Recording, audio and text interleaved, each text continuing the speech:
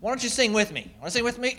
On the 12th day of Christmas, my true love gave to me 12 drummers drumming, 11 pipers piping, 10 lords a-leaping, 9 ladies dancing, 8 maids a-milking, 7 swans a-swimming, 6 geese a-laying, 5 golden rings, 4 calling birds, 3 French hens, 2 turtle doves, and a partridge in a pear tree. See, we had the pictures. That's the only way we could have sung it together. But anyway, as Pastor Brandon was saying, Christmas really is a 12-day celebration, and the 12 days of Christmas ended yesterday. So I hope you were able to celebrate for 12 days from December 25th all the way to January the 5th. It's one of my pet peeves in our American culture that Christmas ends on December 25th. Even the Christian radio stations, Christmas music every day from Halloween to December 25th, and then nothing on the 26th. And really, for Christians for centuries have celebrated Christmas for 12 days for 2 good reasons. One, it's worth celebrating more than one day, the birth of our Savior. And the other reason is a very good theological one.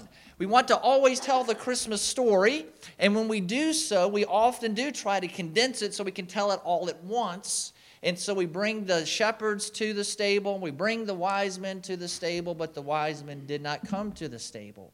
They came months later and came to a house, and they worshiped a toddler, not a baby Jesus.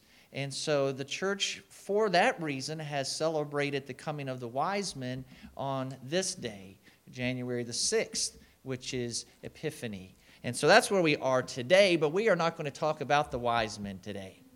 You know their story, and they are part of the Christmas story, but today we are here at the Lord's table. So, as I said earlier, the Lord's table is a place to prepare for, to be invited to, and enjoy the Lord. Now, this is a new year, the first Sunday of the new year. So it is 2019, and that's why we say Happy New Year to each other. We have a new year. We changed the last number of the year, and we hope and pray for an even more blessed and better year than we had the previous one in 2018. I even have heard some people who've gone through difficult things. I'm glad 2018's over. I'm ready for a new year, a new start. And we do have that anticipation. We have that excitement that this year can be different.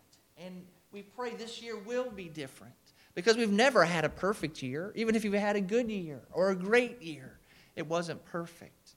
And so we do naturally love things that are new. And I know I've shared this with you, but it is one of my favorite things to think about how much we as humans enjoy new things. Don't you enjoy a new car? No one's driven in it. The smell is awesome. It has less than 10 miles if you're lucky to find one that new. You get so excited about it. It doesn't matter really what the car is. If it's new, you get excited about it. What about new clothes, a new shirt? Maybe you got some for Christmas. I did, and I love wearing things that are new. They're not worn out. They don't have stains on them. They're not wrinkled, and it just feels good. Or a new home. Again, it has a smell, doesn't it? You know that no one's even used the toilet or the shower, so you're excited about that. You know, it's all new to you, and it's brand new. When you get that new phone, it is almost like getting a new car. And you look at it, and it has all the new features and the new battery, and it's all new, and you wish you could have a new one every week. And even a new Bible. You take a new Bible, and you smell the leather. You look at the pages, and you see how nicely printed they are and how everything's straight and new. And you get excited that you have something new. I hope you realize the Bible is all about things that are new. Look at these verses. Revelation 21:1. John says, "Then I saw a new heaven and a new earth. For the first heaven and the first earth had passed away, and the sea no longer existed. A new heaven, a new earth. In fact, in that same chapter, Jesus just basically says, look, I'm making everything new. Okay, so it's not just a new heaven and a new earth. Everything about them is new. Because God wants to transform and make the old and the worn out, the sinful, the defiled. He wants to make it new. And that's what he will do in the future. But there's more verses about new. Hallelujah, sing to the Lord a new song, his praise in the assembly of the godly. 9 times in the Bible, we are told to sing a new song. I think sometimes we think a new song only means a song we've never sung before. I know a song with new words, or a song with a new melody, or a song that's brand new to the world. But it doesn't have to be that. It's a new song when it has new meaning to us, and it's a new song when it is a response to something God has done in our lives that's new. A new miracle he's done, a new change in our life he has done, a new truth he has taught us. When something new comes in our life, we want to respond in song. And so we sing a new song, even if it's one that's been around for centuries. It can be a new song. A new heaven, a new earth, new everything, a new song. How about a new command? Jesus says to his disciples on that night that he was going to be betrayed. The new command is love one another. Just as I have loved you, you must also love one another. By this, all people will know that you are my disciples, if you have love for one another. Of course, Jesus wasn't saying God had never said love people. The Old Testament tells us to love, but it was a new command to the disciples in this, that they were to love as Jesus had loved them. And especially as he was going to show his love to them at the cross. A new way to love sacrificially, to love unconditionally. That is the new command. What about this? A new covenant. God says in Jeremiah 31:31, look, the days are coming when I will make a new covenant with the people of Israel and the people of Judah. God had made a contract, a promise, a covenant with Moses and the people of Israel. You know it. It was the old covenant. A list of rules and commands that the people were to obey, a list of sacrifices they were to offer, and a promise by God, if you obey me, I will bless you. If you disobey me, I will curse you. And for centuries, the Jews had lived under that covenant, and they had failed miserably. And so they had more times of cursing than they had times of blessing. More times of enemies oppressing them, more times in exile, more times without peace, more times with violence, more time with society that wasn't working, and they had times when it was.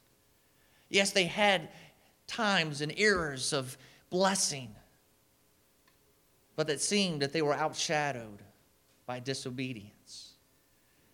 And so God said, it's time for something new. This isn't working out. And why it wasn't working out was the people did not have God permanently living in them. It's hard to do what's right when all you have to rely on is yourself. God said, I'm making a new covenant. My law is not going to be written on stone tablets. It's going to be written on your heart.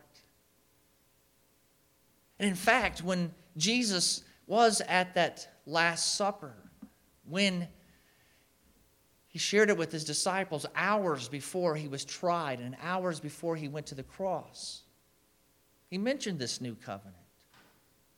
When he took the cup, he said, this cup is the new covenant, established by my blood. It is shed for you. At that moment, Jesus was saying, the new is coming. There's going to be a change. And what is that change and how is it coming? That's what he's also said in a different account. In Matthew, he says, for this is my blood that established the covenant It is shed for many for the forgiveness of sins. So Jesus was saying, the new is here. The new has come. And this is what the new is. It's your sins forgiven. As I die on the cross and as I shed my blood. He said, this is the new covenant, the new beginning. Where now God the Holy Spirit will live within us. The temple in the Old Testament was a building. The temple now is our bodies. The temple now is we believers gathered together, for God is with us.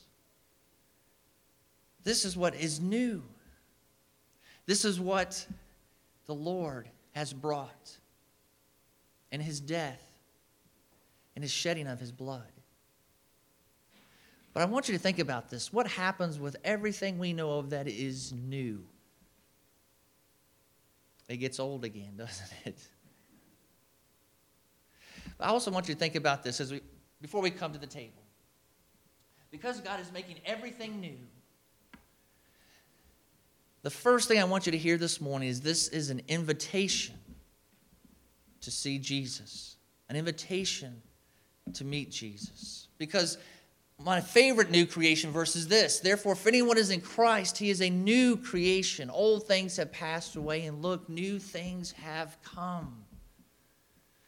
So the first thing I want you to hear this morning is that you can have a new life, that you can be a new creation, that you can be part of this new way of relating to God by having faith in Jesus, by believing that he died on the cross for your sin, by accepting the forgiveness of sin that he gives and accepting the gift of eternal life that he offers to all who believe in him. This is the first invitation, the first step of meeting Jesus. And so anytime we come to the Lord's table, we need to hear this invitation to come to Jesus. He has made the way through the shedding of his blood and the new covenant. If you've never put your faith in Jesus Christ as your Savior, do so right now before you come to the table. The table has no meaning if you have never done that. And in a moment when we have some time of silent reflection, you can pray. You can do so right now and talk to God and pray. To admit to God that you're a sinner. To tell God that you believe he died for you and rose again. To tell him that you are putting your faith in him and him alone. And that you are asking for your sins to be forgiven. And you're accepting his gift of invitation of eternal life. Telling God that and meaning it with your heart means you are a new creation. The old life is gone. The old life of being tied to sin and under the power of Satan, and the old life of sins unforgiven, and the old life of being separated from God is gone. And a new life begins. A new life of being reconciled to God. A new life of being in the family of God. A new life of your sins being forgiven. A new life of having hope of an eternity with him. A new life of having the Spirit of God in you. A new life living out your life in righteousness for God. And being a slave to him and no longer a slave to sin. That is what is new in our lives. But I kind of got a little ahead of myself and asked you the question, what happens to everything new? It gets old. What happens to a new car? It gets old. Maybe this looks more like your car than that new sports car we saw earlier. It wears out. It gets old. What happens to a new shirt? It gets worn out. It gets old. What happens to a new house? It can become a nightmare of a house, a horror of a house. What happens to a new phone? It can get broken, smashed. What happens when you have a brand new Bible? Well, for many Christians, it stays a brand new Bible. It doesn't go anywhere. I mean, unfortunately, sometimes they're still new years later. But your new Bible should look more like this after years of use. And just a side note, I was trying to find out what passage of Scripture this was turned to. And I know even as you look at it, it's difficult to see. And when I was looking at it, I could only see one part of the whole 2 pages. And I know this was a parent's Bible. This was a mom or a dad, because all of the yellow marks and all the green marks and all the circles, there was one verse highlighted in red. Ephesians 6:1 at the bottom of the first page, at the bottom of the column, children, obey your parents in the Lord. That's what's highlighted there in red at the bottom of the page. So that's why I know that was not a child's who did that, or a teenager, or it was a parent. But anyway, that's how your Bible should look after years of using it. And a relationship with God can become old. But I want you to hear me and understand, I'm not saying our relationship with God becomes old and that we go back to our former way of life and we become under the slavery of sin and Satan again. Or it doesn't become old because we're back under the guilt of our sin. Or it doesn't become old because the Holy Spirit leaves us and we're back in the bondage that we were. It doesn't become old and that God leaves us. It doesn't become old in that way. I think it can become old in the way, maybe, ladies, you can understand with your husbands. Now, obviously this couch is not new, and maybe some wives would say this is old, while husbands would say it's comfortable. Right? I mean, even that old shirt can become comfortable. Even though it's tattered and torn, you're comfortable with it. You like it, how it feels. And so what can happen in our Christian lives is that they can become old, and in a sense we become comfortable in the wrong way. We become comfortable with sin that has just become a habit in our lives, become part of who we are. We become comfortable with the way we live our Christian life. Maybe we read our Bible the same way every time. We sit in the same pew every Sunday. We worship God the same way every time. We do the same service for God all the time. We sing the same songs. We relate to God in the same way. That's how our life can become old. And especially when we come to the Lord's table, what we need to reflect on is how we can become so comfortable with a life that is tainted with sin, or a relationship with God that's not as close as it should be. We become comfortable, complacent, and we say something like this: I'm close enough to God. I've got enough sin out of my life. This rest of it that's there, I'll just hang on to. I've done enough for God. I've lived well enough for God. I'm just comfortable where I am.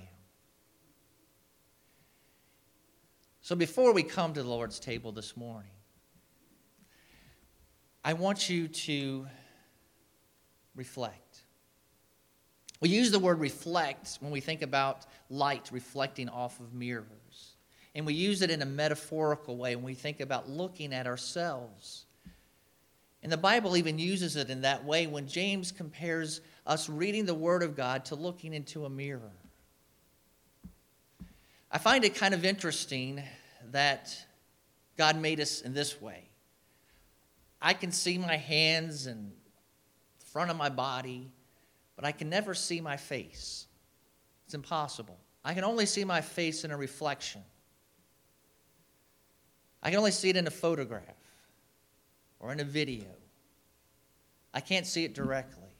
Have you ever thought about that? I can see your faces, and you can see mine. And I imagine if we really saw what each other saw, we would be surprised because we don't see directly. And that's why I think sometimes you look in a mirror or you look at a photograph and you say, is that really me? You know, you're not really certain that's how you look.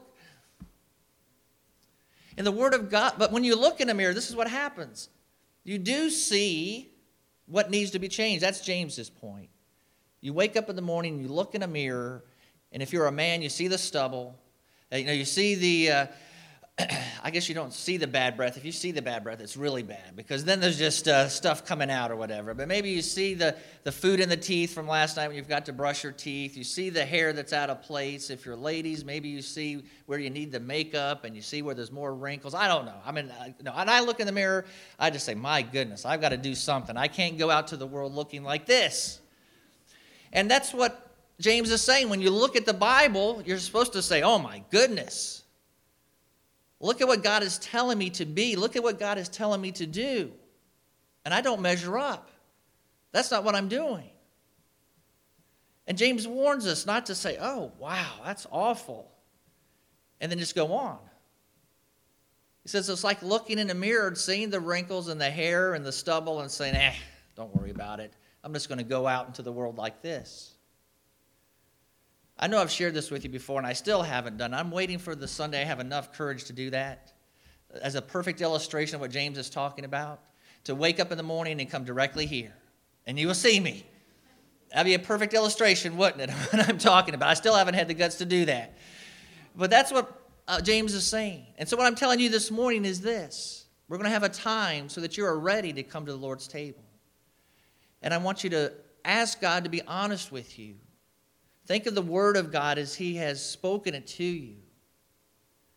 Where are you comfortable? Where are you not measuring up? What do you need to change? Specifically, what sin do you need to confess this morning? So that when you come to the table, there's no sin as a hindrance or a barrier between you and God. Your heart is clean, your hands are clean. In a sense, you've taken a shower, you've gotten ready, you shaved, you put the makeup on. You're ready to be at the table. You're ready to meet the Lord. So we're going to have a time of silent reflection.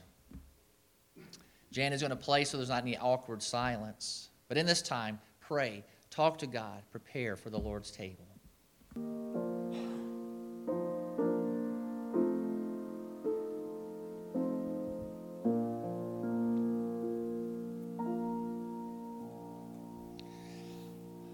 Of course, the Lord's table is also a time to remember.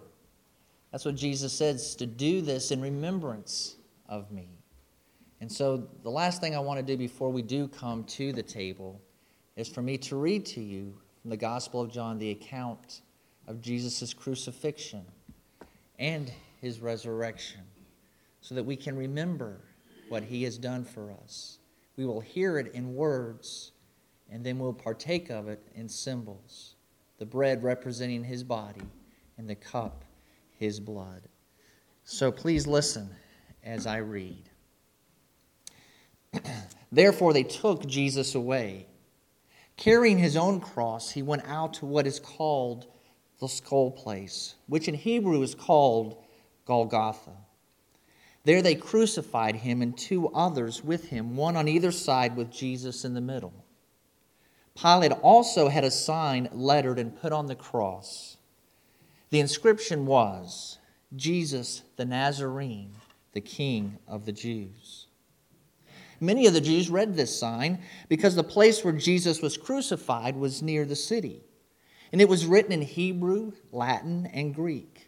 So the chief priests of the Jews said to Pilate, don't write the King of the Jews, but that he said, I am the King of the Jews. Pilate replied, what I have written, I have written. When the soldiers crucified Jesus, they took His clothes and divided them into 4 parts, a part for each soldier. They also took the tunic, which was seamless, woven in one piece from the top. So they said to one another, let's not tear it, but cast lots for it, to see who gets it. This they did to fulfill the scripture that says, they divided my clothes among themselves, and they cast lots for my clothing. And this is what the soldiers did. Standing by the cross of Jesus were His mother's sister Mary, the wife of Clopas, and Mary Magdalene. When Jesus saw His mother and the disciple He loved standing there, He said to His mother, Woman, Here is your son." Then he said to the disciple, "Here is your mother." And from that hour the disciple took her into his home. After this, when Jesus knew that everything was now accomplished, that the scripture might be fulfilled, he said, "I'm thirsty." A jar full of sour wine was sitting there. So they fixed a sponge full of sour wine on hyssop and held it up to his mouth. When Jesus had received the sour wine, he said, "It is finished." Then bowing his head, he gave up his spirit. Since it was the preparation day, the Jews did not want the bodies to remain on the cross on the Sabbath, for the Sabbath was a special day. They requested that Pilate have the men's legs broken and that their bodies be taken away. So the soldiers came and broke the legs of the first man and of the other one who had been crucified with him. When they came to Jesus, they did not break his legs, since they saw that he was already dead. But one of the soldiers pierced his side with a spear, and once blood and water came out. He who saw this has testified, so that you also may believe. His testimony is true, and he knows he is telling the truth. For these things happened so that the scripture would be fulfilled. Not one of his bones will be broken. Also, another scripture says, "They will look at the one they pierced." After this, Joseph of Arimathea, who was a disciple of Jesus, but secretly because of fear of the Jews, asked Pilate that he might remove Jesus' body. Pilate gave him permission, so he came and took his body away. Nicodemus, who had previously come to him at night, also came, bringing a mixture of about 75 pounds of myrrh and aloes.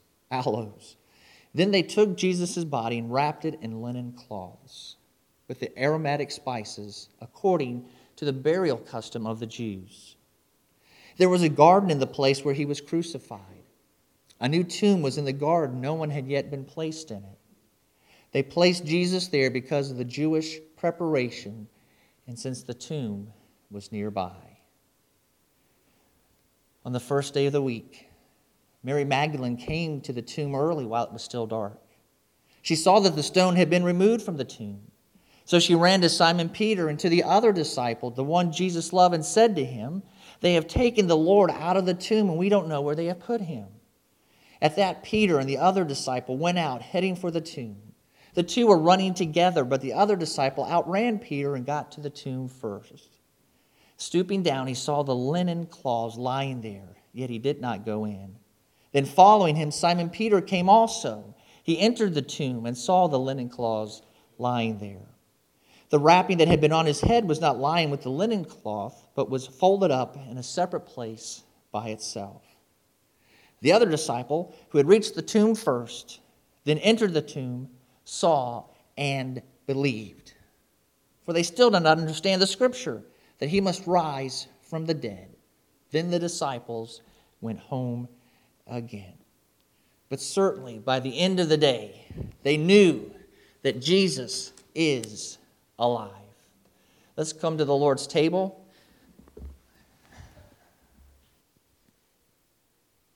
Let's pray. Father, I pray your blessing now as we come to your table. I pray, Lord, that we are ready to meet you.